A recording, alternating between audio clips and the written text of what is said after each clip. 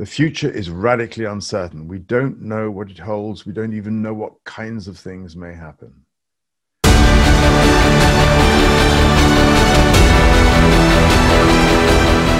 Hi, my name is Tom Dennis, and I'm the CEO of Serenity in Leadership. Today, I'm sharing with you my first thought for the week. And what I'm looking at is how to lead in uncertainty. And my goodness, we're in uncertain times, aren't we? So I share some tips with you, and I'd love to know what you think of them.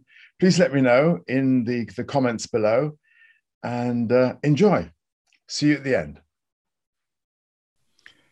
Close your eyes for a moment. What does it feel like to be certain? You really know. You're sure. How do you experience that feeling?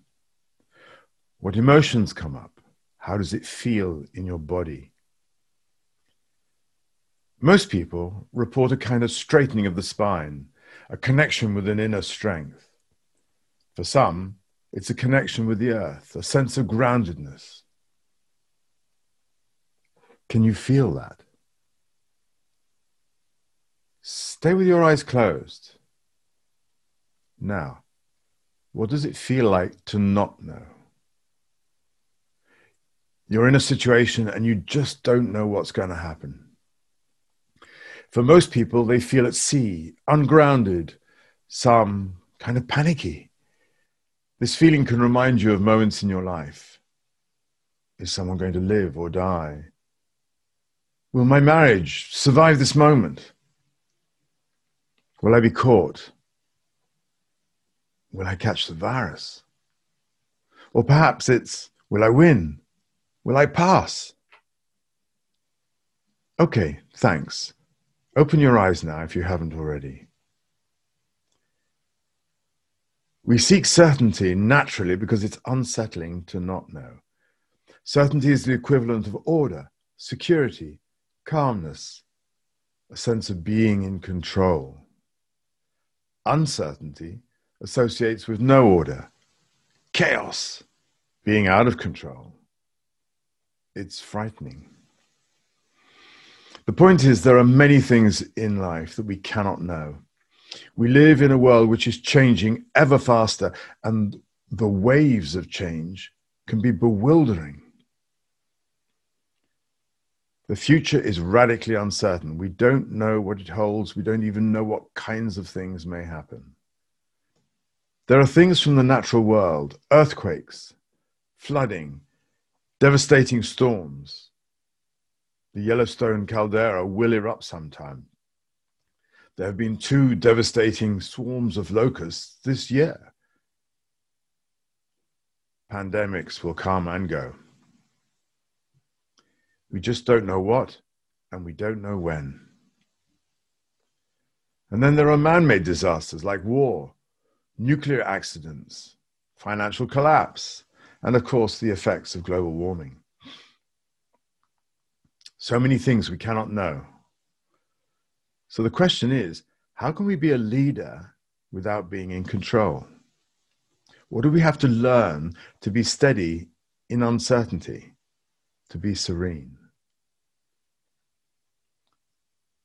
Think of Waze, the navigation app. The voice you choose, male or female, doesn't get mad at you when you don't follow the guidance. It just recalculates the best route. It has no ego.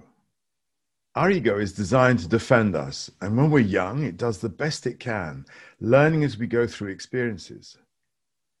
Later on, the ego continues to operate, directing things to generate the feeling of being in control, but its effects can be less than helpful. We have to learn to recognize its voice, thank it, and then invite it to quieten down.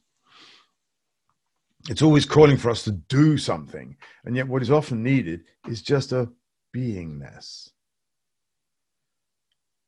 You might be waiting for me to tell you what to do if you're trying to manage a situation where you feel out of control. But the truth is, you probably don't need to do anything. It'd be far better to just be. As you've probably heard before, we're not human doings, we're human beings. I remember facilitating a large group in Houston some years ago. There I was standing in front of 150 people, and for a moment I felt this panic because I didn't know what to say next. But then I breathed in, paused, and suddenly my mind cleared, and I knew. Take the moment to be in the pause. If you're rushing to do, you will act in submission to your ego, not in harmony with what is best. Be in the ways mode and ride the waves of change. That's the way to lead in uncertainty. Well, that was my thought for this week. I hope you found it interesting. Please let me know in the comments below, and watch out for next week when I'll have another thought for the week. In the meantime, go well, go safely, and thanks for watching. Bye.